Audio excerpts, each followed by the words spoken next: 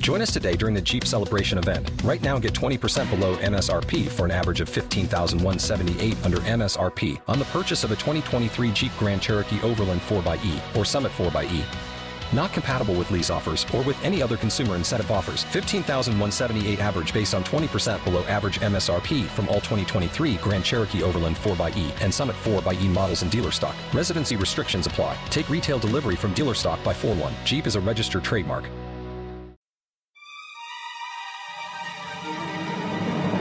Just go straight to your biggest spell. Just go straight to the big spell at the end. He's building up. Well, it's like the bad guys in movies that start off with the guns, and when that doesn't work, they're like, time to use the rocket launcher. It's like the rocket launcher always works, guys. What the fuck? Yeah, it's like how the Power Rangers always used to try as a separate thing, and then they'd be like, no, that didn't work, because it never works, Brian. It never works. Let's just immediately... Tell you what, let's get together at 2 o'clock every day, form up as the giant thing, and then just look around. God-awful movie.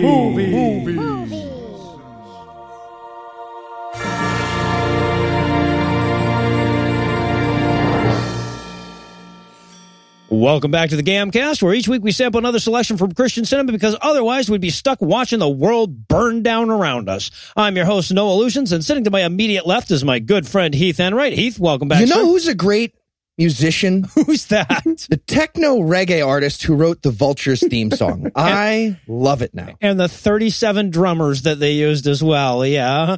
And sitting 81 miles to my right is my bad friend Eli Bosnick. Eli, how are you this fine afternoon, sir? Call forward, which is actually a call backward at this point when this episode comes out. You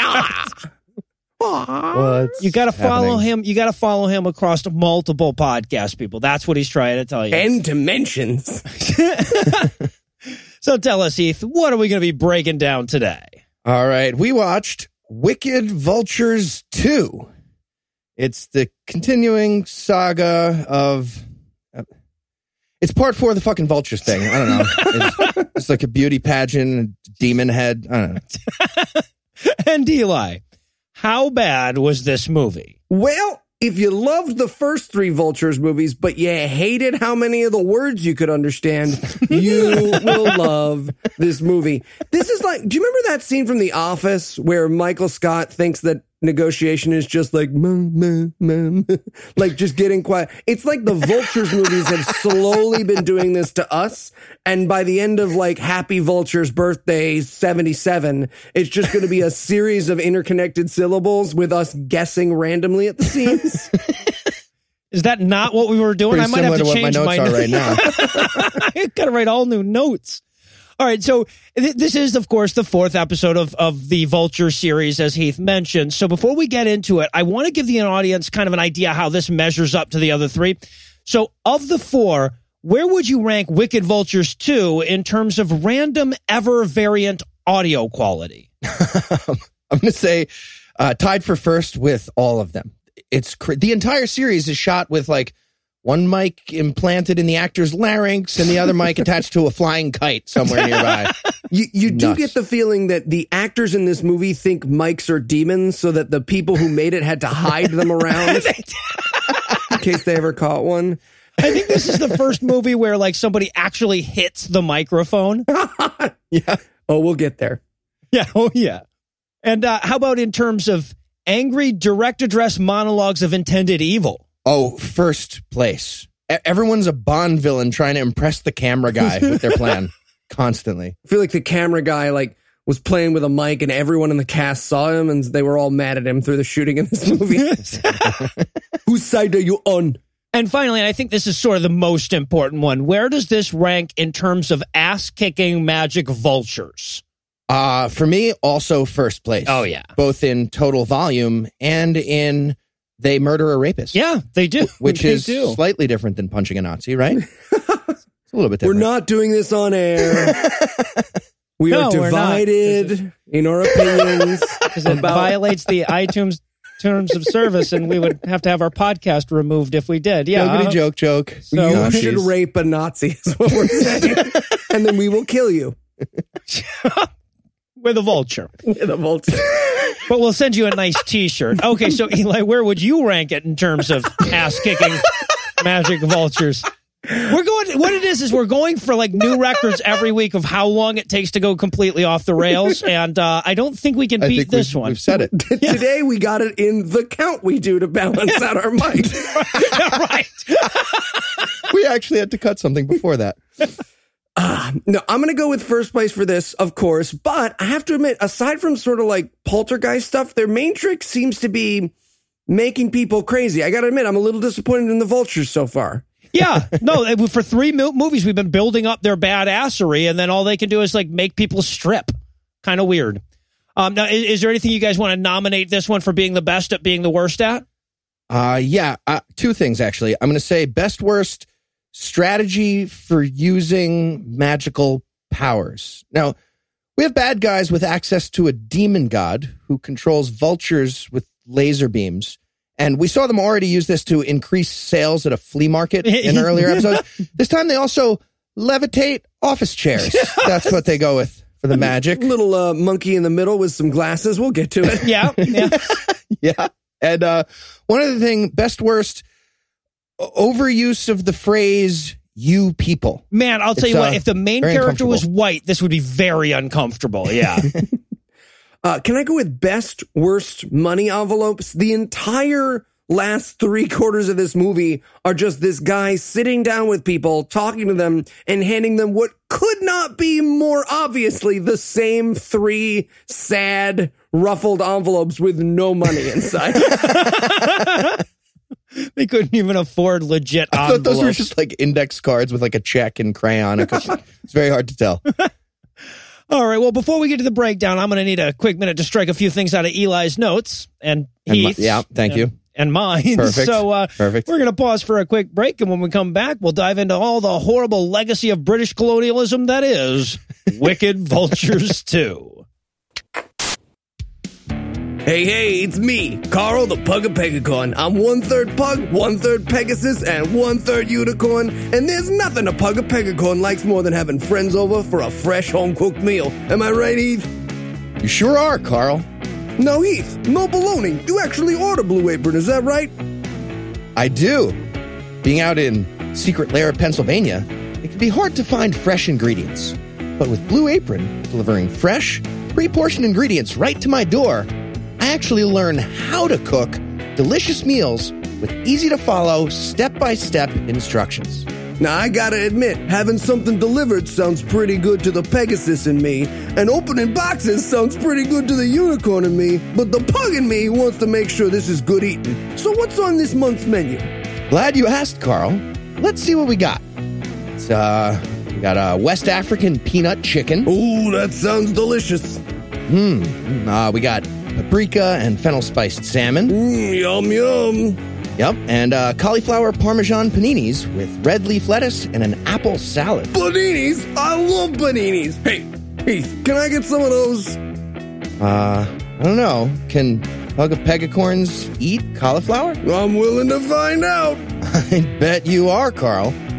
And with Blue Apron, never repeating a recipe within a year, I'm eating new and delicious dishes like these every single week. It's like you run your own little restaurant. Sure feels like it, Carl. Okay, you sold me. Heath, how do I get on board?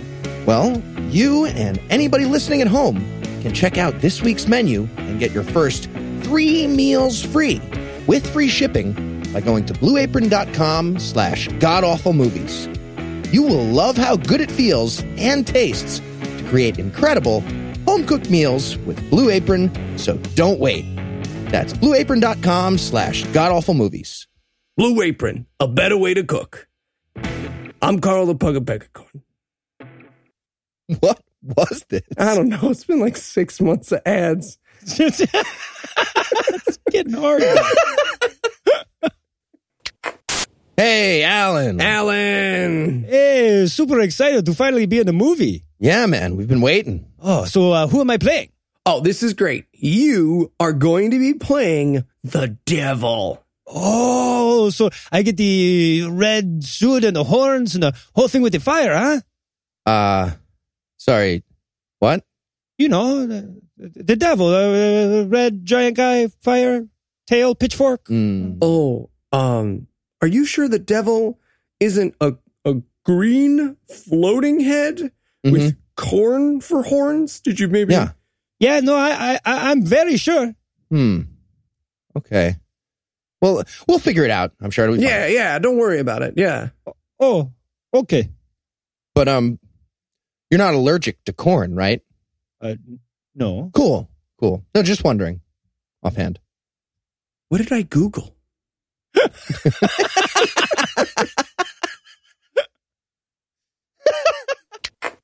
And we're back for the breakdown. And once more, we're going to start one of these movies off with this preview has been approved for all audience screen, followed by no previews, because that's how movies start, I guess. It's cute now that we know. It's kind of like a toddler, right? Yeah. Like saying ladies and gentlemen before they speak. Right. And then, of course, we're straight into those awesome flaming laser credits we love so much. Oh, they're amazing. They feel like yearbook picture day in Muslim hell. That's what it seems like. I always wanted the laser ones. I never got like putting on a comfy old sweater, these credits. Comfy old sweater that's haunted with green devil demons. Yeah, exactly. So now, as you'll no doubt recall, when we last left off, we had a group of dudes that were off to gang rape evil witch daughter, Quinn. And we're going to pick right back up at their rape planning stage. Now, I want to point out, because I've never gang raped before, but I feel like there isn't a pep talk at the beginning. Well, like they have this little huddle where it's like, all right, guys, rape on 3. 1, 2, 3, rape. Yeah, look at me. I'm Noah. I don't need a pep talk before a gang rape. You're judgy this week. Seriously, though, they need a pregame, like, strategy meeting for a gang rape. I wanted to see, like X's and O's on a whiteboard. Like, all right, you're going to go Madden announce, and you want to fill the A gap and the B gap. Watch for the tight end in motion. Like, terrible. Instead of a whiteboard, they've got a game of Operation that they're drawing on. And again, we did talk about this last time we broke down this scene, but I want to remind everybody that 2 of the characters have ski masks and the other guy has cut eye holes in a wool cap and is just putting it on like nose first around his head. I really wanted a ski mask argument like Django, where they're like, come on, my wife cut out the holes in the thing. We all agreed we were doing the bags. Can we get an additional hole? You know what? It's fine. So now we head inside where Quinn is just, watching her tablet, humming to herself like you do. And actually, honestly, for the movies that we watch for Christian movies, this is the best vamping before the scene starts that we may have ever seen. It's true. She doesn't do anything with coffee, which, again, in our Christian movies, puts her in the 0.001%. Yeah. And just real quick, remind me from the last fucking 3 episodes, was there like an end game for these guys? Or is it just like doing a rape? Yeah, no, they're going to rape her because she wouldn't date the one guy. Question, what is the end game that usually occurs after said rape? Yeah, what is usually the strategy? What did I mean by that question? What is rape usually used to achieve in your life that you had a query about this particular rape? Seemed like they were going about this all wrong. So, and I love this fucking moment. So they come knocking on the door. And she's like, who is it? And I'm expecting to go, land shark. But instead, the rapist does a lady voice. It's the I best need thing. nothing else from this life. I'm ready to go now. This was amazing. Bugs Bunny dressed as a girl to rape you. No, I mean not to rape you. No. One would need something to achieve from that. What are we, a bunch of amateurs? Oh, God, we're getting offensive early in it. Good. Run off most of the listeners in the first few minutes. That way they don't hear the really bad shit that's yet to come when we try to interpret what these Nigerians are saying. So the rapist does his lady voice, so she lets him in, and the 3 of them come in. Now, one guy is carrying a knife that like when he bought that, the sales pitch absolutely included the words, but don't answer yet. So, again, I feel weird analyzing a rape knife, but that's a stupid rape knife. It's not the right. I'm just saying, like, It's not the right size. Nothing. I didn't say that. No, I stopped. It's fun when you get little insights into our lives. It's not a reasonable rape weapon, is what I'm saying. We all know what I mean by that. Like, threatening her with a slap chop would have been more effective at this point. Yeah, no, it did look like a knife that should be cutting a tin can. Hold on, we're going to cut this penny into a corkscrew and then open this bottle of wine and then point the cork at you. It's so weird. So, yeah, now, of course, we can't jump right into the rape. You have to monologue a bit. So he monologues. And at this point, I'm wondering, like, what is the point of the fucking mask, right? She knows this guy. Like, the vast majority of him is visible, and he's not using the lady voice anymore. So clearly she's going to be able to identify the dude. And she's like, what do you want? I would give you anything. And he's like, take off your clothes. And she's very casually just like, no. Nope. Not going to do it.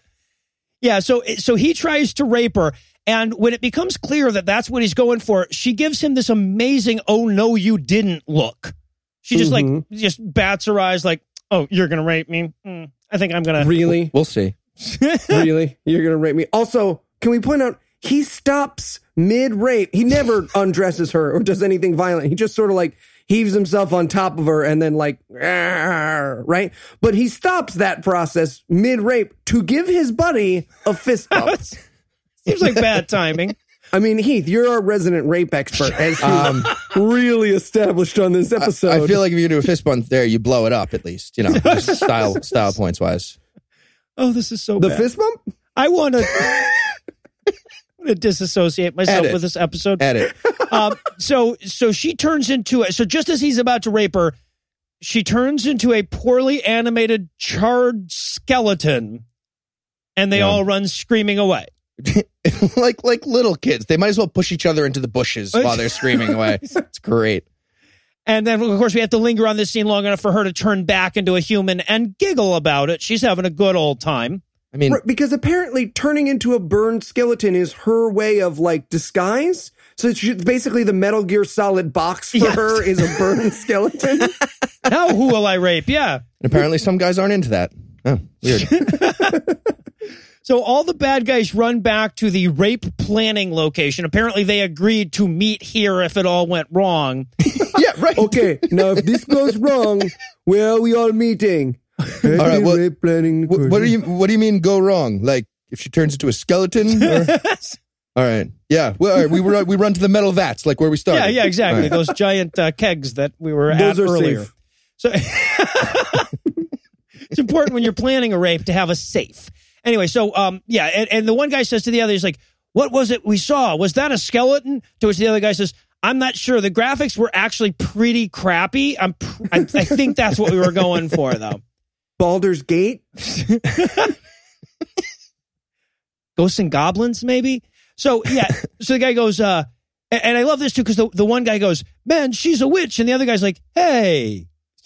Like, Chinaman is not the preferred nomenclature, man. Come on, Asian American, please. Yeah. At this point, I wrote in my notes, I feel like these rapists are focusing on the wrong thing because they're really not ready to call her a witch, but they were really ready to rape her. Yeah, let's not besmirch her good name, though. Yeah. Again, I feel weird critiquing the rapists on their plan, but this was not a great plan. Not a great plan. They weren't ready for the skeleton thing at all. Question. Raping people with heat. All right, so quick question. Are these rapists doing the right thing if she's a Nazi witch? No, they're not. There's just no question of that at all. It's so easy. So, okay. What do you think? Chime in on our user page. Send me 11 private messages about it if you disagree. Hashtag rape a Nazi witch. So that sounds sort of like cool kids speak, like, rape a Nazi witch. No, it doesn't. It doesn't sound like that. What if I said weotch? Okay. So here's the sad thing is that almost nobody knows what the fuck we're talking about, and the people who do are seriously pissed. So, we'll move along. So now we cut to that same dude in bed with that same chick, which is super fucking confusing. But my first note on this, and we'll get to why this is going on in just a second, but my first note is that every bedroom in Nigeria looks as though you're moving tomorrow and the truck's already loaded. Right? Like every single one's just like one mattress in the middle of the room, a cord like snaking way over to plug your phone in. In this one, like 9, I think, Dunder Mifflin paper boxes stacked somewhere, which is weird. Little crossover between universes. Whatever. Strange. Yeah, so he's laying in bed. She shows up, and then his phone starts screaming at him, so he has to answer it. And while he's doing that, she turns back into a skeleton. Here's the thing. I think, like, if my boyfriend put on a ski mask and tried to rape me, I feel like I'd recognize him a moment later. Well, as it turns out, this was all a dream. So just, and I guess she's like haunting his dreams with magic now. The movie makes sense now. Yeah, now the movie makes perfect sense. And apparently, and this was amazing, he wakes up from the bad dream, and this is where we learned that apparently all the rapists sleep in one long Three Stooges style mattress together. Yep. So weird. That was amazing. And at first I was like, well, that's crazy. But I guess if all three of you are rapists and you all sleep in the same bed, isn't that the safest place to be? Opposite? I'm going to say rapes opposite. the rapists? Like, when you're going to sleep, it's like, okay, don't rape me. Don't rape me. You're a rapist. You are. You hang up. It's like that sleepover in middle school, except instead of like the hot water and you pee yourself, you get raped. Yeah. So it's like my sleepover. You so beat me to that one. I was not welcome to many more sleepovers. And I don't feel bad about uninviting you either. This is a fun episode. Wall-to-wall rape jokes, guys, on god-awful movies. 4 usable minutes. It's going to be a really short episode. All right, so he runs off. Daniel Tosh was right. Sorry, go ahead. And then we get some, if anything needs to be cut out, it's those words right there. Yeah, so then we get some weird piano music, and we cut to a college commons area. This is where everybody goes to check their grades. And my music note here is, what do I press to get back to actually playing the damn game? Yeah, I wrote music note. You are riding your horse in Zelda. Right. I thought it kind of sounded like Stephanie and DJ getting a lesson from Bob Saget at the end, but like on Mario Paint. Like, yeah, right. Very Yeah, video exactly. gamey. Exactly. It's sort of a crossover there.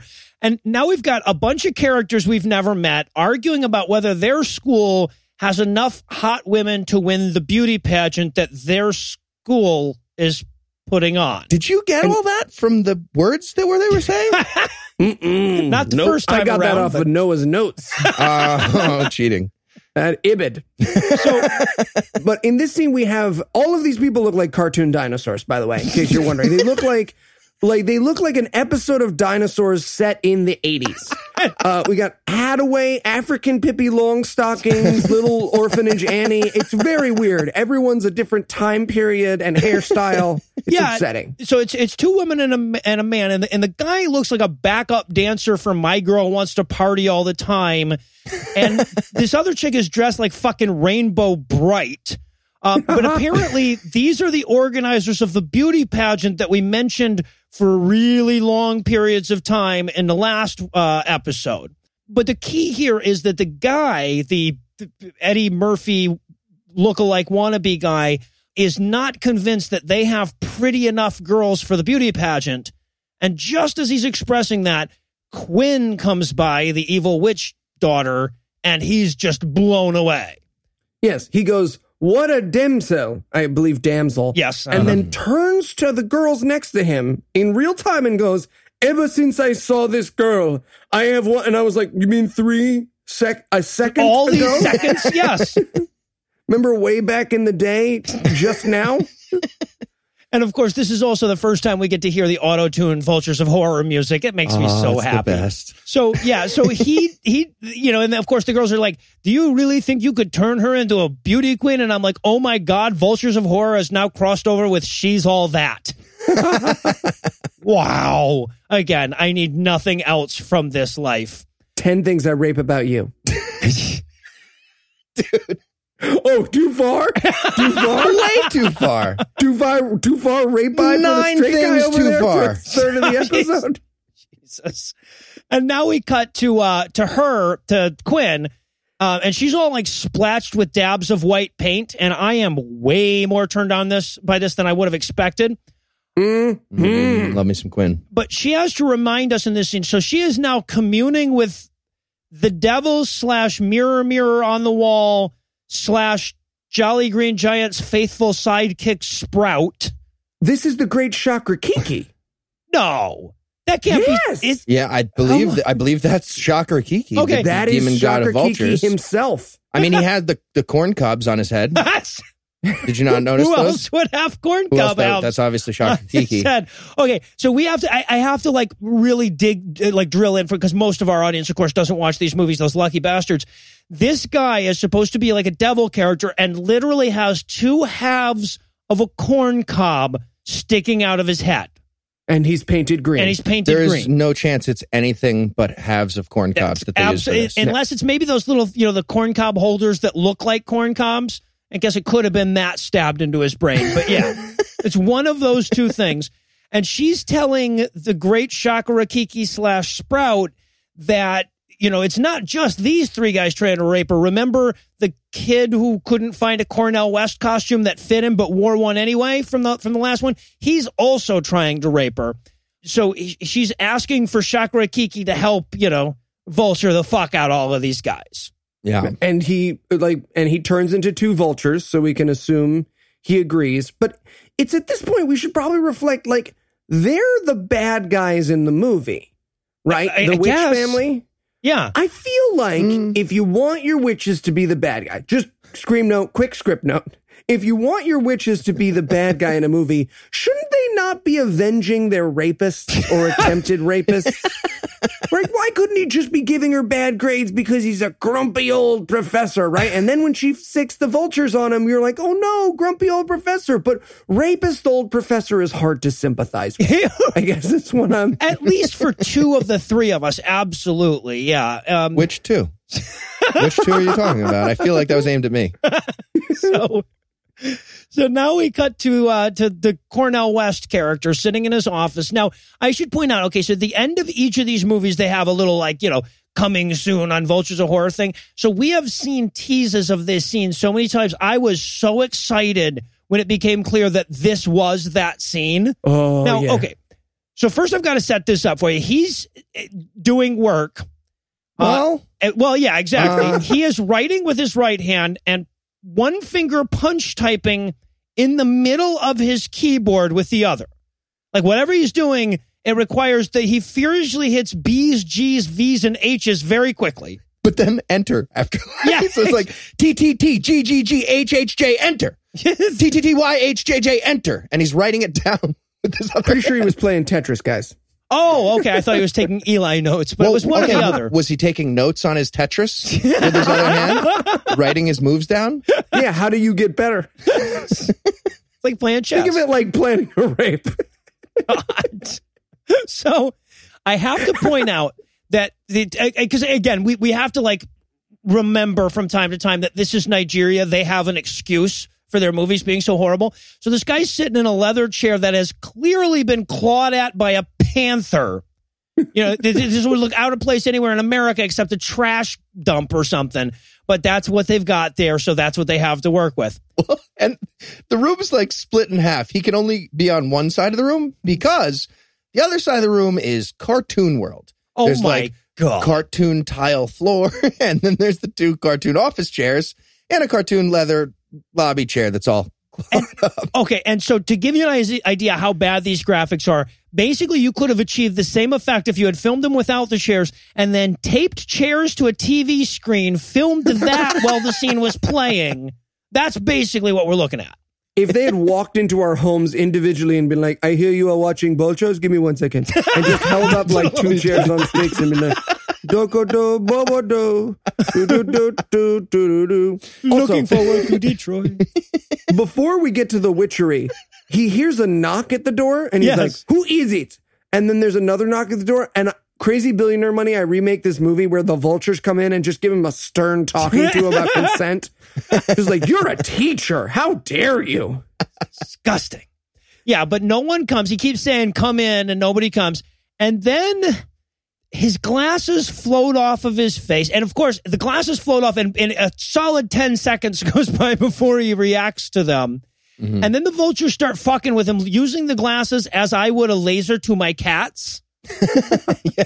And the music here was pretty fun. I wrote, it's a rattlesnake landing a spaceship, was what I was hearing. Much like Eli during room noise. I don't know how he does it. Exactly. So he chases his glasses around, and he's going like, this is weird. My glasses shouldn't be floating around in the room, but he's still just snatching at them. Eventually, they snap back into his face, and that's when we start getting the floating chairs that one at a time raise up in the air, spin around, and then come back down. It's pretty sweet, guys. Seriously, if guys in black unitards did this with like cardboard chair cutouts, it would have been better. It would have been better. Yeah, it would have been more realistic. Absolutely. So, yeah, but this is enough to really freak him out. So he runs from the building, and now there is a vulture chasing behind him. Okay. So, first of all, and we're going to see a lot of the vultures in this one, and I want to point out that when the camera zooms in or zooms out, the vultures remain the same size relative to the screen. So they grow and shrink as the camera zooms in. And yeah, also, I don't think Spider-Man Movie Maker lets you adjust the zoom. Clearly not. And also, he's shooing at the vultures, but not like when they're near him. So, yeah, great job with that. So, and then he as he's running out, one of the vultures comes through and shoots him with an ice laser. Ice laser, obviously. Yeah. Okay. And then he starts stripping and runs away doing monkey arms. We're supposed to believe, so the laser has turned him crazy, and he's just taking his clothes off because that's how they're going to show crazy in this movie. But I thought he was getting undressed to fight the vulture. So he takes off his shirt, and he's very much doing the, like, let's get our shirts off and fight thing. Why did you think that? Why would you? He's doing like come on. You never fought, and you're like, oh, yeah, let's do that. Come on. This is a very classic thing. Come on, let's take off our clothes, grease up, and fight. But then he took off his pants, and I was like, that is a weird way to fight. I thought he just wanted to like shirts and skins with the vultures until he took off his pants. And then I was like, all right, that's a weird way to fight a vulture. Also, it takes him like 11 minutes to get his belt off, too. Like, it's like clearly he's just like, fuck, they won't come around the goddamn, but no second shots in Vultures of Horrors, folks. So, no second takes. So he strips to his underwear and then runs off holding his arms above his head. And of course, Quinn and her roommate are standing there watching all this. The roommate's pretty freaked out, but Quinn knows exactly what's going on. She says, oh, maybe one of the students he molested cursed him. And she's like, is it you? She's like, yeah. No, it was me. And then we cut to the vultures also chasing the rapists. Yeah. And laser blasting one of them to death. And again, regardless of the level of zoom, the vultures remain the same size. So at one point here, as we're chasing along and we get, vulture cam or whatever, we are seeing a tiny little hummingbird-sized vulture flying after this guy, approximately the size of his foot. You telling me Vulture Cam wasn't cool? You know that was a cameraman on a motorcycle. There's no question that they were like, okay, you must hold very still because I'm going to drive this motorcycle right up to your face. I was thinking bicycle, but yeah, one or the other. So the vultures are chasing around all of her tormentors, and then we cut to Kwame. And now Kwame, as you'll recall, is the father of the evil witch family. And he's also doing the white blotchy paint thing, albeit in a far less sexy way. And disagree. No, it's, everybody's open to interpretation. A third of us thinks that. So apparently it is time to put an end to all his enemies. And you know that because he says, this is the time to put an end to all my enemies. Right. And why would you schedule that ahead? Why wouldn't you just, when you wrote it on the calendar, how's Tuesday for ridding the world of those who oppose us? Oh, I've got a thing. Yeah, exactly. This plan didn't need multiple phases before the putting an end to all your enemies. So just to review, those phases were first, better sales at a flea market, then giving a lady gluey foot disease, and now defeating all enemies spell. Yeah, exactly. That's so 4 steps less than when Heath rapes somebody. That's what we're saying. It's got a long term. Andrew said risk. I can be quiet right now. Andrew says you had to be quiet right now. Yeah. But here's my question, because Kwame is summoning the Vultures. Do you think the Vultures had like a complaining moment when they got home where they're like, fuck, Kwame wants us to... Where have they been? It's been 4 weeks. Fuck, man. 4 weeks they were sitting around bitching at me, and now they all want us. This is what it is. Caw, I'm a vulture. 3 goddamn episodes. They've barely used us, and now all of a sudden... Yeah, so he pulls out a little voodoo doll. Now, I'm not entirely clear on who he's cursing with this voodoo doll. But if I'm following it correctly, it's all the hardworking people, all the successful people, and the greedy people that exploit Nigerians. Circle the one that's not like the others. Right. And this was one of the few scenes where I had to go get Lucinda, where I'm like, oh, baby, you gotta see this shit. Because this is where he gives the curse. Oh, the curse with the close-up of his mouth? Yes. Oh, so sexual. He goes, you have a wife who is pregnant. I will make her pregnant for 2 years. What a bizarre fucking curse. I mean, yes, that sucks, but it's still weird. But he totally buries the lead on this, because then he goes, and then, just when she's about to deliver, she's going to deliver a goat. And I gotta say, that's a pretty sweet-ass curse, right? Because you got someone pregnant for double the amount of time, and they're like, finally, the baby's here, and it's a goat? But that's an awkward day. Right? You finally get to open all the baby shower gifts, which you got a year and a half ago, and you've got all the blue Kids booties eating and stuff. all of them. Yeah, It's exactly. been painted 3 or 4 times, and then you just have a goat, and your husband's side-eyeing all the goats along the road on the way home. I feel It's a like you better would have curse. noticed, like they'd have picked up the hooves in the 7th trimester ultrasound, but it's Nigeria, so who knows? Also, I feel like the goat thing's a little too obvious, right? I mean, like, go subtle. Like, give her a white kid to fuck with the Yeah, husband. there or you something. go. Ooh, worse. Definitely. Of the white people I know, most of them are worse than goats. Yeah. Then he tacks on to the end of all of this curse. He's like, and then you'll go to sleep and get up no more. And I'm like, yeah, that seems like the worst part. Again, yeah, just go straight to your biggest spell. Just go straight to the big spell at the end. He's building up. Well, it's like the bad guys in movies that start off with the guns, and when that doesn't work, they're like, time to use the rocket launcher. It's like the rocket launcher always works, guys. What the fuck? Yeah, it's like how the Power Rangers always used to try as a separate thing, and then they'd be like, no, that didn't work, because it never works, Brian. It never works. Let's just immediately, tell you what, let's get together at 2 o'clock every day, form up as the giant thing, and then just look around.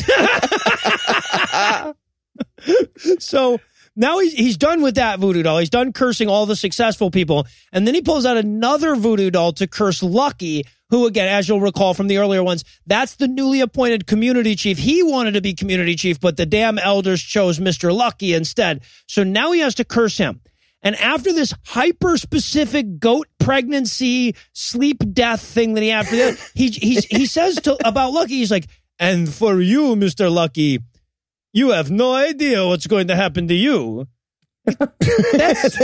It's not good. That's all of. Oh no, none of us do though. Really, anyway. Yeah, things will not be sure. Poof. So, weird spell. And then he wraps the dolls up with ribbons and adds a twist of lime. Apparently, that's an important part of the spell. I wanted some drunk white girl to stumble over. I'm sorry. Can you melt some mint in those voodoo dolls with us?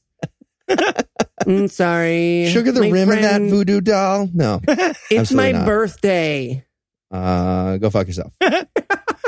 So you can tell which one of us used to be a bartender. I used to be a bartender. So I hate that girl. He just hates her. He said hates. It just rhymes with other things. I'd like to distance myself from a lot of the things that have been said today. I just want to be very clear. I don't find any of that to be funny. Not funny. Not funny. So now we cut to Mr. Lucky meeting with the village elders on the play school chairs that they meet on. Again, it's Nigeria. They need places to say. I get it. I'm not making fun of them for being poor. Okay, I am. But I'm taking it back right afterwards. So I think that makes it okay. Oh, look at Rape Plan getting all judgy. That is not my new nickname. That's official. And edit. So I love that he was talking to me, but you came to the defense there. You're just kind of digging a hole for yourself. Shouldn't have made fun of Morgan right before this episode. Shit. You'll get no help now. Now the actor who plays Mr. Lucky, and I think we picked this up the last time we met him, but this actor clearly demands a progressively sillier hat in each scene that he appears in. It was in his rider like the green M&Ms. There is no question. So this time he comes out wearing something like that they'd make you wear if you worked at Moobies.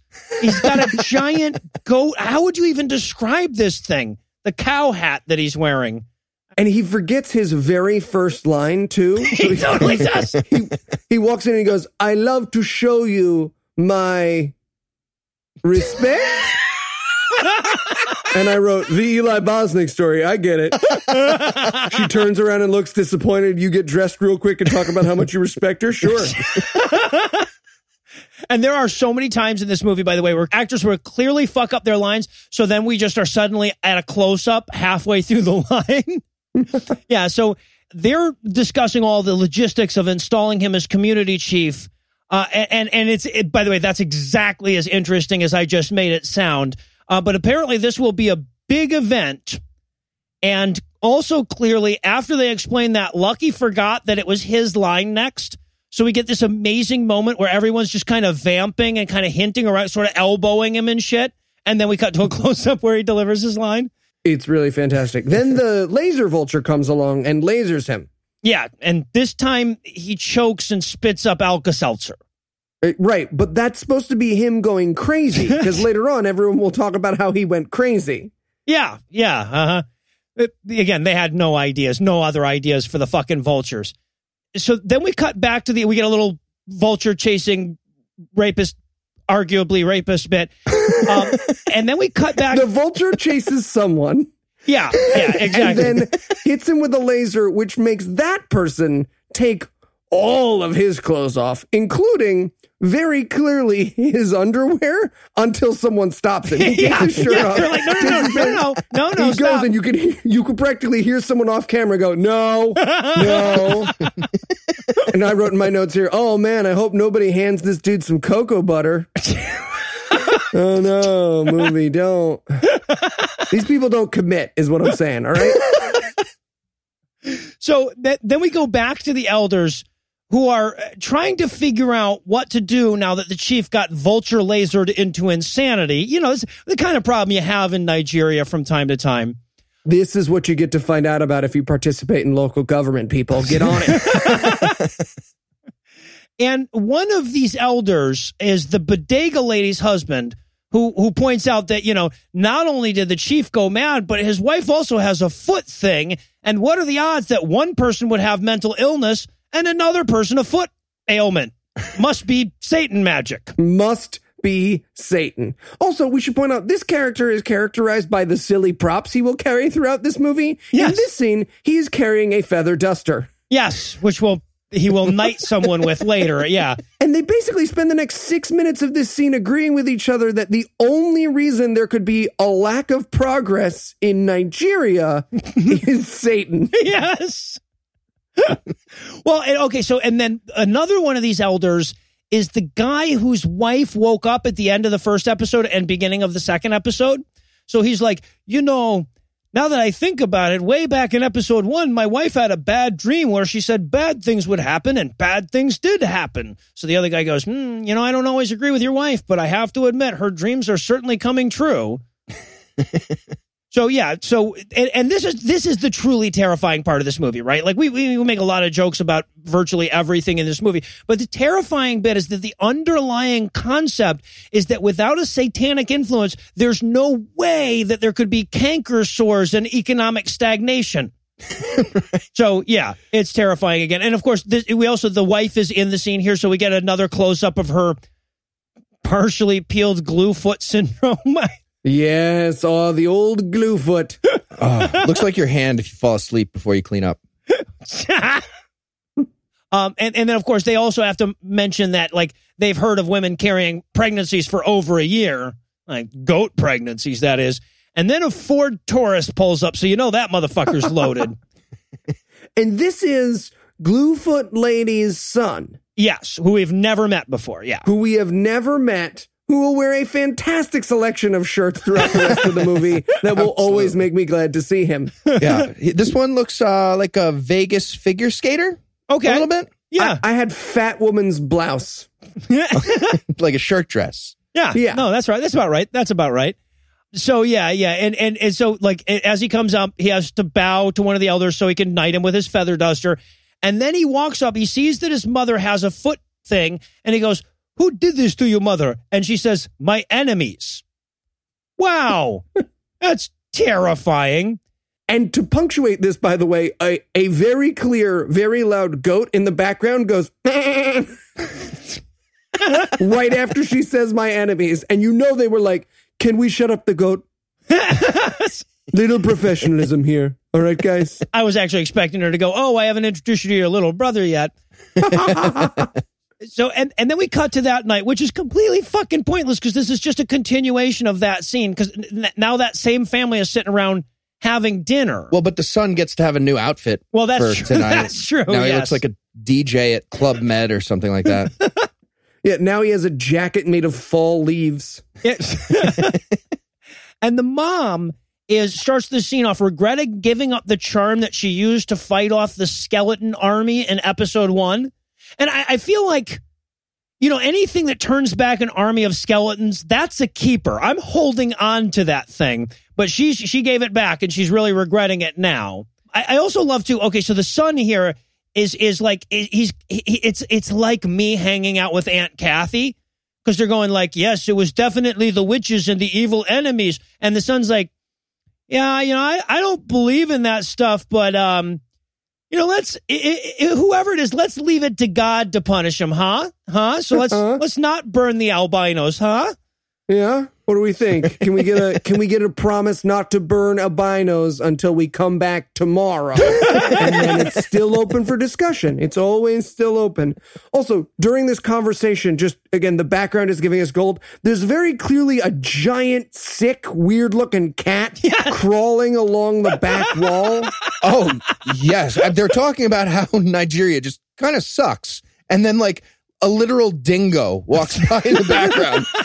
It might as well steal a baby and like fail an AIDS test. It's so bleak.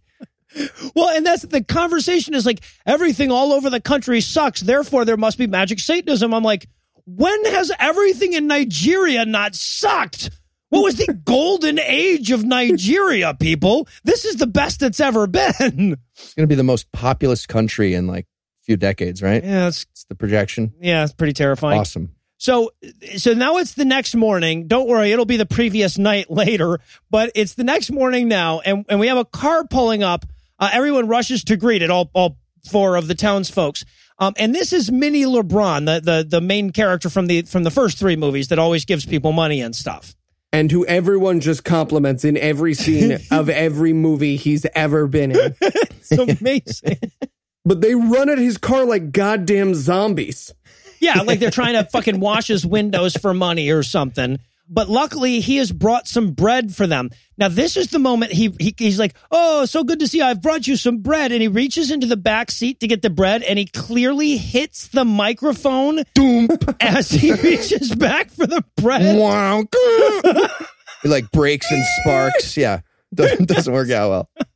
You might as well see the sound guy in the back glaring at him and fixing it throughout the rest of the scene. Right. Oh, be a little more careful next time you reach for bread, Mr. Daniel Day-Lewis. So more like Daniel Day-Blew-It. And now it's night again. The next night, I don't know. The real difficulty in these movies, and this has always been the problem in these movies, is that we do these little cues in our notes. Like the first person that watches the movie will cue in on this particular line. Okay, this is the line where I'm starting the next scene so everybody else can keep up with them. And which means that we have to like write down what they just said. So for this one, I wrote, you know, I had to make sure my brother wasn't Fellini. And I'm pretty sure that's what she said. I have no fucking clue. The rest of my notes for the rest of the movie are, what did Noah say happened? Sure. I'll make some jokes about that. But my cue was 2 women talking to each other. I can't understand them. Even if I could, they keep switching to the faraway mic that's on a kite. Hopefully Noah will have notes. Yeah, so it's Rose who is the chick that the bad brother, the satanic younger brother, had to pay to fuck in the first 3 movies. It's her and a friend of hers, and they're talking about how excited they are that Minnie LeBron, whose name is Cujo, I think. I don't know. Anyway, so they're talking about how excited they are that he's in town because he's such a philanthropist, and one of them, and he will almost certainly give them money because that's what he does. I just wrote lighting is for pussies in this scene. And they also point out again that all of the bad things in Nigeria are because of the witches. Yes. Yeah, I wrote 2 consecutive notes. Economic downturns are caused by witches, this movie. And then economic downturns are guaranteed if you think they're caused by witches, me. And then we cut to 2 different women also talking about the same thing. Hey, that's my note too. Yeah, still no idea what they're saying, but same thing as what I had in my early. Yep. There was one woman that I could more or less understand. The woman in purple in this one, I couldn't even tell where one syllable stopped and another one started. Oh, we're talking about Bonnie from Five Nights at Freddy's? This woman is wearing purple, very dark, and in a background that makes her look and lit extra purpley. Yes. Bonnie at Five Nights at Freddy's just got a speaking part in this movie for some reason. So, and they're also there to see Minnie LeBron, Cujo, about giving them some money. And he comes out in the most kick-ass pajamas I have ever seen in my life. If anybody's wondering what to get me for my birthday. Pretty fly pajamas. Coming in March. Yeah. We need to eventually do a live show where we do like the final Vultures of Horror and we wear these pajamas. Everyone wears those pajamas. I feel like that's racist already. I don't know why necessarily. I hadn't even suggested blacking up yet, but I am into it. Right. This is why I wasn't allowed face paint during the wrestling. One new low after another this week. All right, so he comes out to tell these women that he'll definitely give them all their money that they want. How did you get all? Do you speak Nigerian? How do you know all these things? Well, he's read my notes, which means he now understands Nigerian. These people speak as Eli writes. So he has to step up on his pedestal for a little while and tell him how awesome he is. And then they have to tell him how awesome he is. And then he gives them some money. That's kind of the way he interacts with humans. And now we're back to the other 2 women that were talking in the scene before. But luckily this time they're in a more or less lit room. Mm-hmm. And we have to start with several minutes of them talking about how nice the lobby for this hotel is. Very nice, because it's got a sectional sofa and a love seat. Mm. Yeah, and another sofa. Yeah, it's amazing. It looks like the office of a psychologist who was disbarred. And you know why. You know why. He made a plan with Heath. You get what I'm saying? So... a Heath plan, as I will call it for the rest of my life. And the rest of yours, people listening. So, no, I've got to identify. I'm so proud of myself.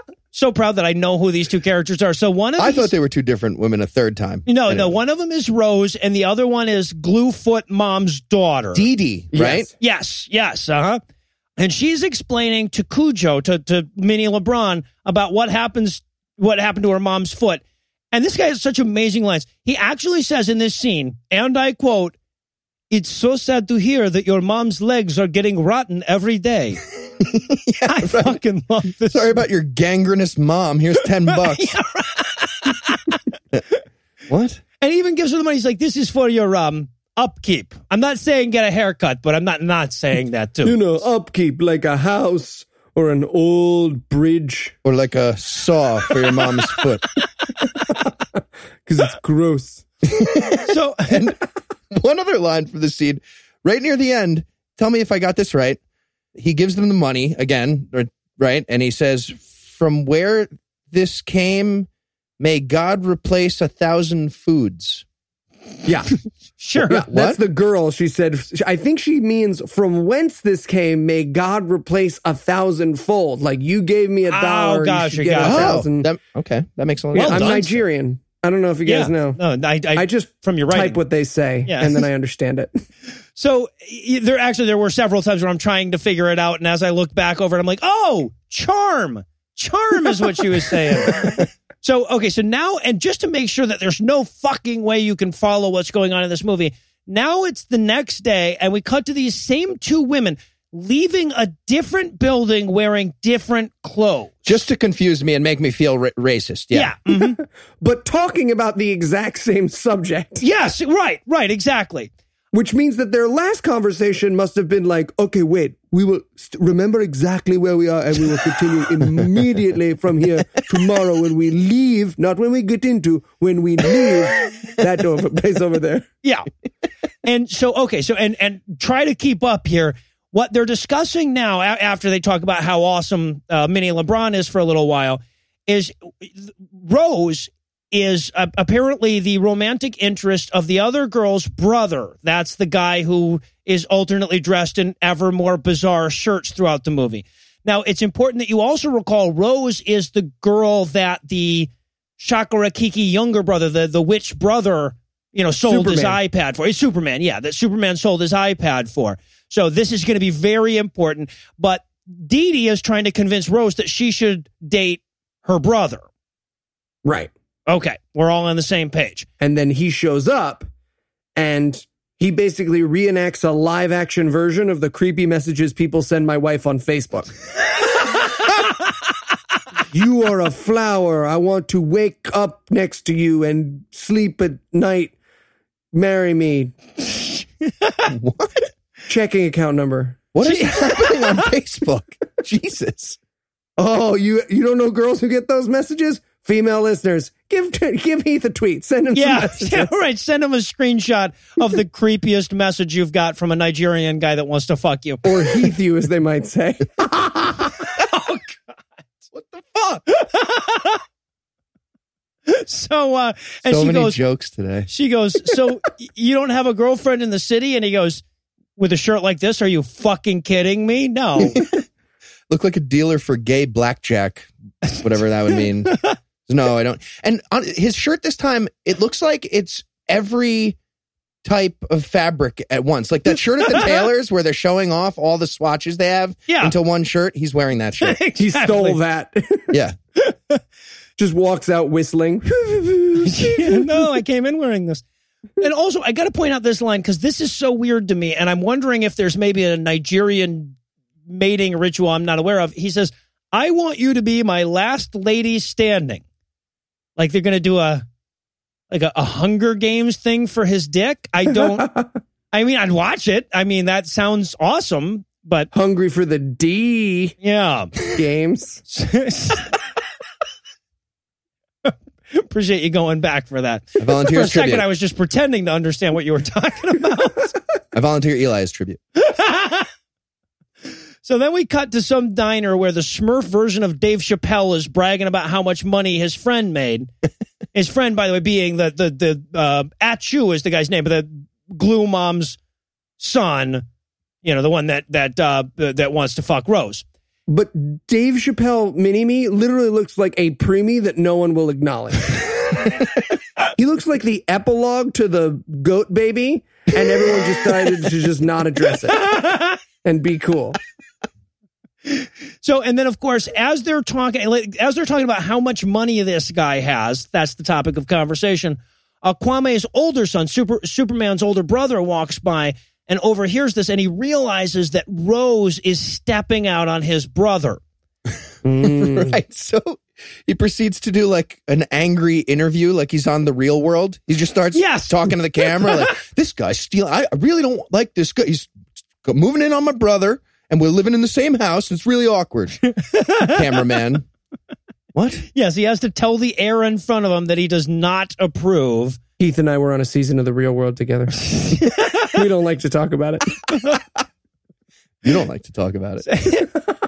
He also swears that he's going to clip those feathers of his. I wrote down he's going to clap his feathers. So that makes sense.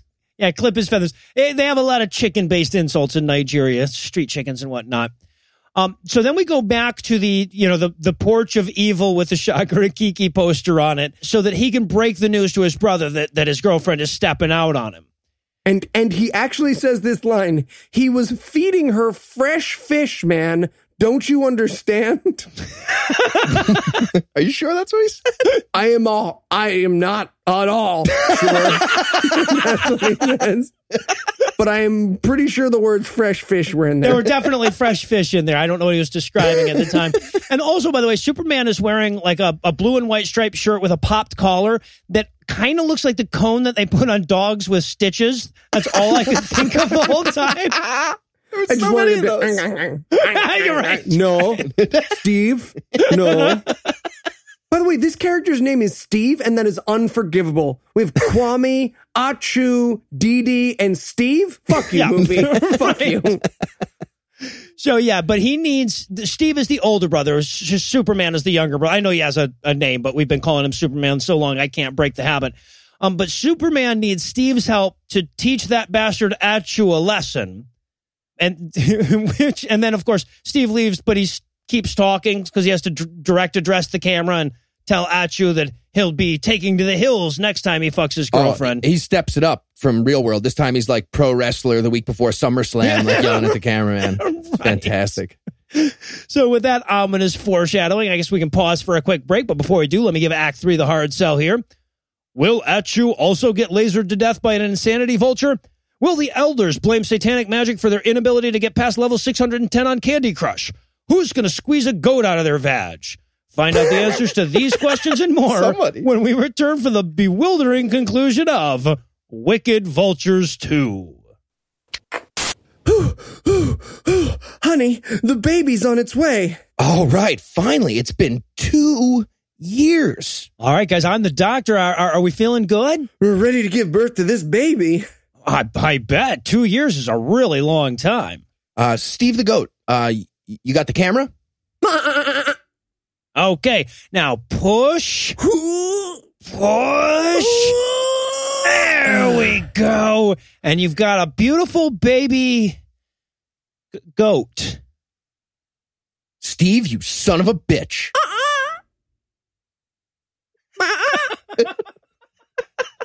Give you a second take.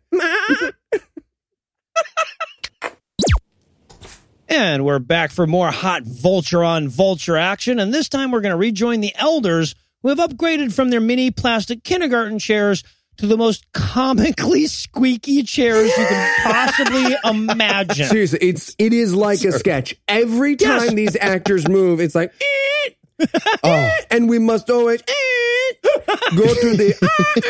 Yeah, exactly. They're literally getting interrupted in their lines by the chair, like Lucille Bluth turning on the blender in the middle. It's so good. Like they put pickup mics on antique wooden chairs and did a scene. Clearly, yeah, because they hate my ears. And they're all discussing the great alcohol that Cujo brought him, that Minnie LeBron brought him, which is clearly a bottle of Coke with a green label, right? I thought they were drinking pints of Jaeger. I didn't look at the bottle. I thought it was Jägermeister as well, and I was very upset that they were drinking it in like beer glasses. In pint amounts, correct? Yeah. So they all talk about how awesome Cujo is before he shows up in the scene, and then he shows up in the scene and everybody talks at the same time about how awesome he is for a couple of minutes. In brand new pajamas. Well, it dressed like a lawn flamingo. Another question on the props these characters all get. So the elders here, they either get a cane, an ass paddle for hazing, like they're in Dazed and Confused, or a feather duster. Is that a ranking system, do you think? Well, I got it. I Which really is the have highest? Questions about, because the one guy seemed like he had like a kabuki mask on a stick kind of a thing, but big, like for a cow. Oh, I thought that was an ass paddle. I thought it was a rock, paper, scissors situation. Like ass paddle beats feather, but feather beats fan. Cane beats feather. It's like a feather? 6. Okay. You can throw a Spock once a game if you're playing at a 5. So somebody make us that game. Way ahead of you. So yeah, and this is where he starts throwing out the line, "You people," every 3 seconds or so. A lot. Yeah. A lot. So, but what he's telling them, like, what a great job they've been doing looking after the village. But it's weird because he's saying, like, yeah, the village, everything seems to be going to shit. You guys are doing such a great job. Yeah. And all. He goes, I just want you to know that even though all we have talked about for the last third of this movie is how terrible everything in this village and this country are, you guys are doing super great. Right. They also talk about how Lucky, who was supposed to be the new village elder, is now a madman, and how that doesn't make any sense because madness doesn't run in his lineage. That's what they say. Yep. Those are the two possibilities. You had crazy parents or Satan magic. And Cujo is quite distressed by all the Satan magic. They also ask him to take Lucky to a crazy hospital so that he can be cured of his vulture insanity. Yep. To a rehab. Is that what they say? A rehab house for people turned crazy by laser vultures? They have those in those Nigeria. Okay. I wouldn't doubt that for a second. I am more confident that they have that than they have grocery stores in this country. What happened to the lady in the grocery store? Right? From those other, they don't tie that up at all. No, it's really... She had a lot of juices selling. Isn't she Gluefoot? No, that's the lady she in had the flea bodega. market. Yeah, that's the lady in the grocery store is Minnie LeBron's wife. That's right. We haven't touched base with her in a while. Yeah, no, we see her at the very end of the movie, but that's it. Yeah, I was curious about her the whole time. And by the way, as they're sitting here talking in this scene, I literally wrote this. I don't think I've ever done this for an individual scene before, but I wrote, holy shit, there are 3 more minutes in just this scene. Yeah, they are rough. And by the way, here, let me spoil those 3 minutes for you. There are widows without children who don't have any food. There are young people who want to go to school. And there are something. People living at the boundary with no electricity. Yeah, people living at the boundary with no electricity. Really? So I have created a plan for widows without food, children who want to go to school, and electricity. Hey, guy on the left, you will be in charge of widows without food. Hey, guy on the right, you will be in charge for kids who want to go to school. You will be in charge for the electricity. Everybody, break. Yeah. Well, except it's like, listen up, you people. I want you people to run my charities, you people. Okay, you people. Now, okay, yeah. Now, at the very end, he basically is saying, and this is kind of an awkward thing to have to say to people, is like, I'm pretty sure you guys aren't going to just steal this money. But so that you guys get an idea, like, I actually transcribed this. This is the actual sentence that he uses to say this, okay? I shit you not. These are the fucking words that come out of his mouth in this order. I have no doubt that you people are going to use the funds that will be given to you people that would be used for the reason they have been given to you people. That's the actual fucking line. He's clearly winning a bet. He's playing the meow game with somebody on the set. There's no question that that's what's happening here. Oh. Yeah, and then everybody blesses him some more because he cannot leave the scene without everybody talking about how awesome he is. Quick reminder, that now makes 100% of the Vultures movies in which characters have had serious discussion about, like, and look, I know this money I give you for government programs, you're not going to just keep it. 100% of these 4 movies. Exactly. It's a scary, scary place. So now we cut back to the Porch of Evil, and I guess Cujo, Minnie LeBron, has gone to the house to see Kwame and his wife. They weren't there, so he talks to the brothers, Superman and Steve, about how they should come into the city and work for him and stop being evil vulture worshippers. And he also explains, like, I can't believe you won't let me help you. I help people every day. You are my immediate constituency. That's what he says. Like I wrote his lines. More importantly, like I wrote his lines and then George W. Bush Jr. translated the lines using a thesaurus to look smarter. To be fair, he would have said constituency if I'm reading your notes correctly. Anyway. So yeah, he's not very happy with them for being Shakarakiki worshippers, and he wants to help them, but they won't let him. And he's like, they're like, well, you understand, Uncle, Dad'll get all vulture murdery if we go, how he gets voodoo dolls and whatnot. So he leaves. He's like, okay, but think about it. He leaves, and then they stand there discussing for a few minutes how much sense he makes. Yep. Mm-hmm. And you guys correct me if I'm wrong. Here's another line here. We get at the end of the scene.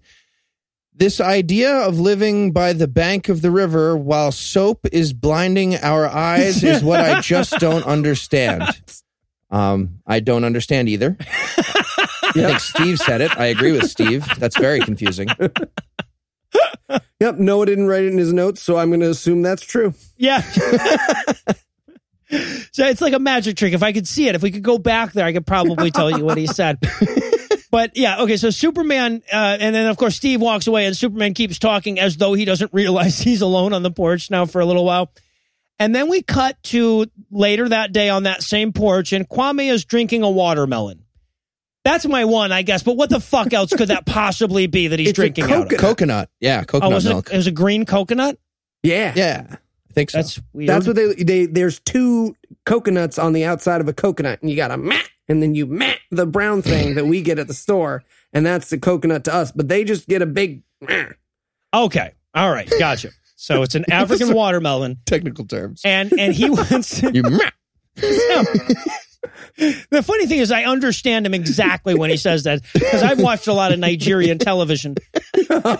So and of course Kwame wants to know why Uncle Cujo was there. And, and he's like, I sure hope you didn't take any of that money he was offering you. They're like, no, we didn't. Dad. And we get a pretty important revelation in this scene. He says, and I watched this twice to make sure I wasn't making this up. He goes, don't you know, he wouldn't worship the ghosts of our forefathers. But they worship the vultures of horror. Were the ghosts of their forefathers vultures of horror? I have a question, and I don't want to be judged. Do Nigerians, when they die, turn No, I'm going to stop you right there. Nope. Yeah,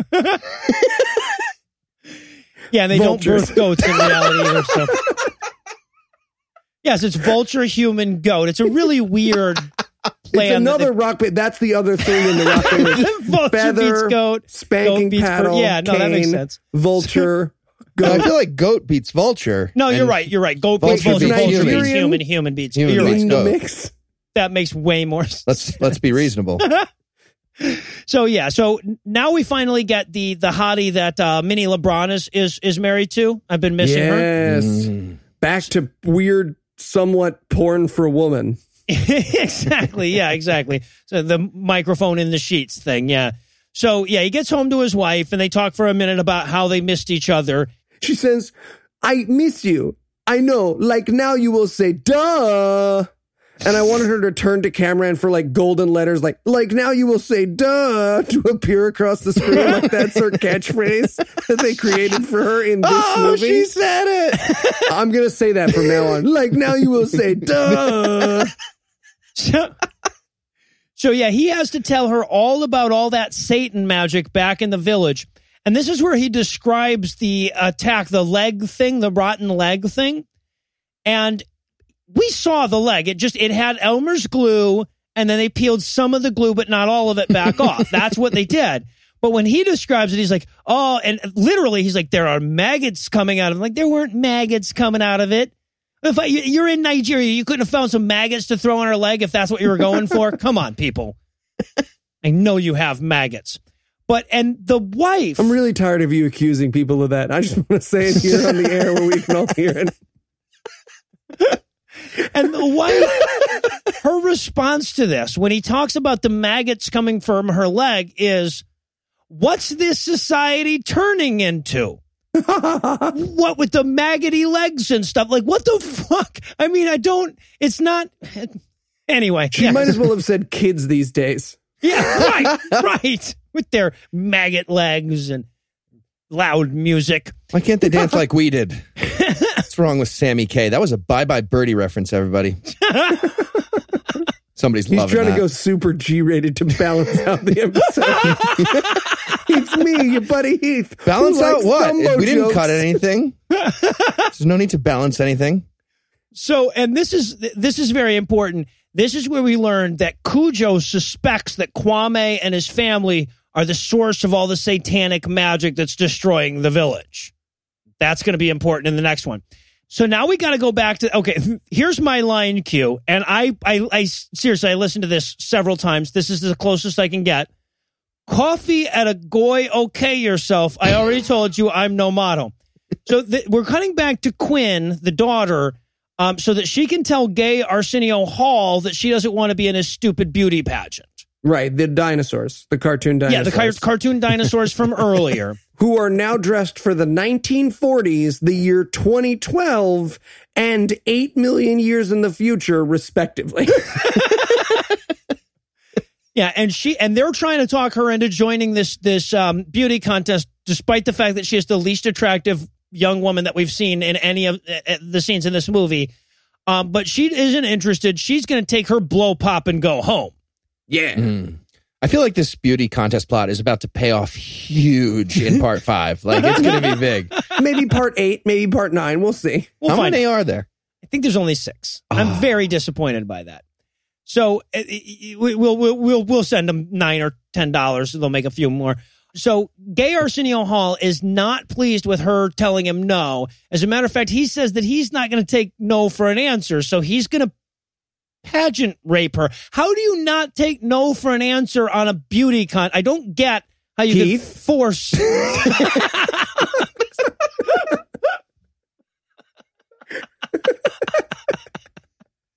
I'm tapping in Andrew. Andrew's tapped in for me for the rest of the episode. A lot of planning that goes into it. So yeah, and he says, we need someone with beauty and charisma in this contest. And I'm like, beauty's debatable, but fucking charisma? Charisma. Okay, do we all agree what that means? Because she only yells at people in this movie.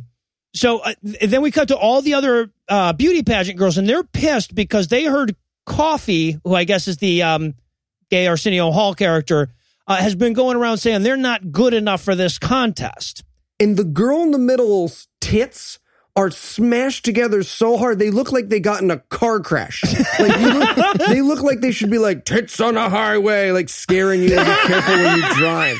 One tit is like, you got peanut butter in my chocolate. Yeah, exactly. So aren't we buying a billboard in Texas?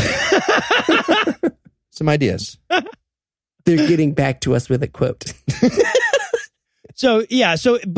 And this scene is pointless for a scene in Vultures of Horror because they're all like, yeah, I heard he says we're not good enough and he's trying to recruit Quinn to be in the contest. And the other girl's like, oh, those are just rumors. Let's go back to looking at the iPad. And like, okay, that's the scene. Yeah, but it is indecipherable. At this point, I wrote in my notes, tell me what the words in this scene are and I'll split my dick with a cowbell. Wait, what do you mean by split your dick in half with a cowbell? I don't know, man. Make a plan. Vertically? I'm confused by that. No, vertically or horizontally is a great question. Is it not? Exactly. Thank you. Like a lobster? Wait, now I'm confused. What do you mean by lobster? What did I mean by lobster? Great question. We'll just leave that hanging in the air for the audience to figure out. So now we cut back to Achu, the guy that Steve and Superman are about to vulture to death or whatever. And he's getting in the car with Rose, with Superman's girlfriend. And that's when Superman shows up to kick some ass. Now, before we go into the details of this scene, I want to point out this guy houses at his disposal demon vultures. That was an option. He could have gone demon vulture. That's the whole movie. You have to keep that in mind. But he instead chose this, right? So he comes up to the car to give Achu some shit. Also have to point out, Superman and Achu are wearing matching shirts, except one is in blue, the other is in red. Yeah, it's very helpful. Amazing. It looks like they're rivals in like the douchebag Olympics, and they're about to like joust or something. Next up, Popped laughing collars. and talking about surfing loudly at the table next to you.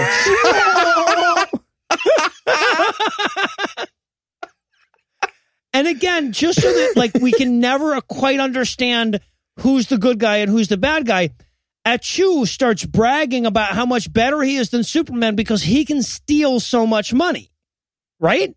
Isn't that what he says, you're just taking chicken change from your master in the city. And he goes, at least I have a master I could steal from.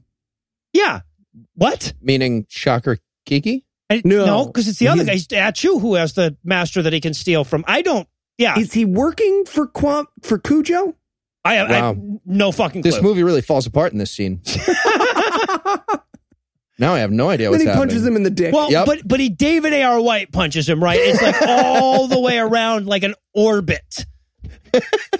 In the dick. Yes, absolutely. And then in the face. Yeah. One and then the other. And he says to Superman, he's like, if you come near Rose again, I'll have you arrested and make sure you die in detention. Sorry, hate to correct you. He actually says, I'll arrest you and make sure you die in prison. Oh, right. Question, and I don't want to be judged. Is everyone in Nigeria a cop? Do they have, or is it just like if you bring a guy in? Well, if you ask them, they have to tell you. I gotta send back an email. I got their prince on the line. So instead of using the vulture magic, he just goes up there and gets his ass kicked like Daniel LaRusso or whatever. And then after Atchu and Rose drive off, he has to once again direct address the camera about how next time, though, Gadget, he's going to get him. The bottle line is drone. Indeed, yeah. And that's it, apparently. That is the movie. Now, but the story continues. Don't worry, everybody. Right. And also we get a couple of coming attractions before the credits. Mm-hmm. And I'm so excited. Yeah. The last two look amazing. Quinn's going to blow at someone. Kids are going to choke.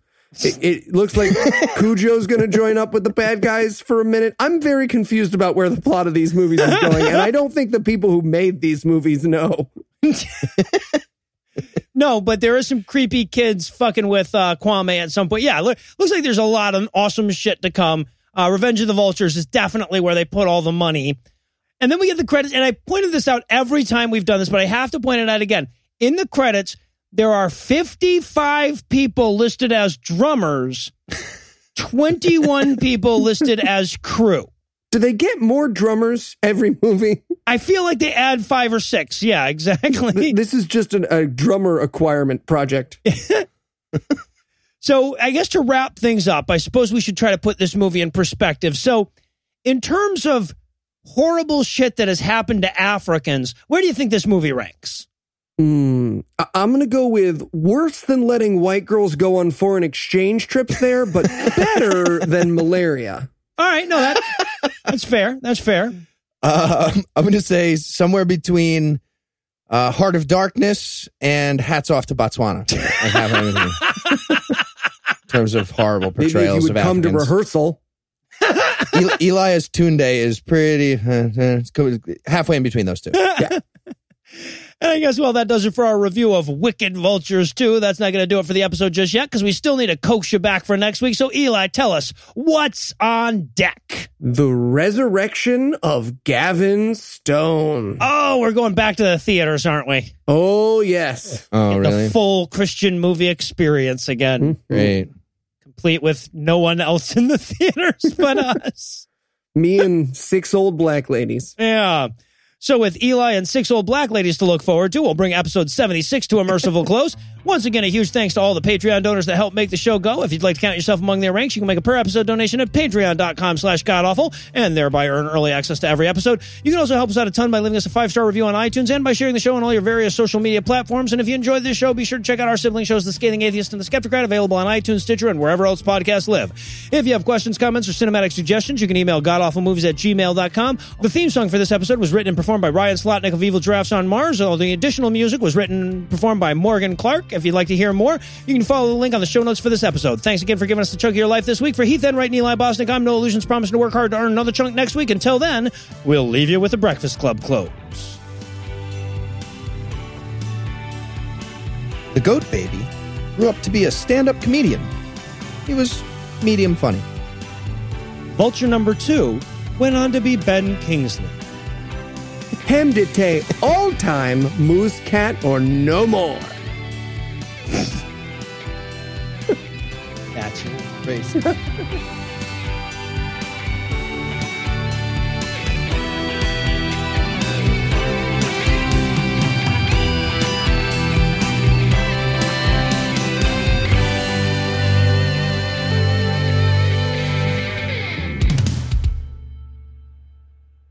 The important thing is we're enjoying ourselves. Accused goat sound. That's what that was, everybody. All right, that's all we need on that recording.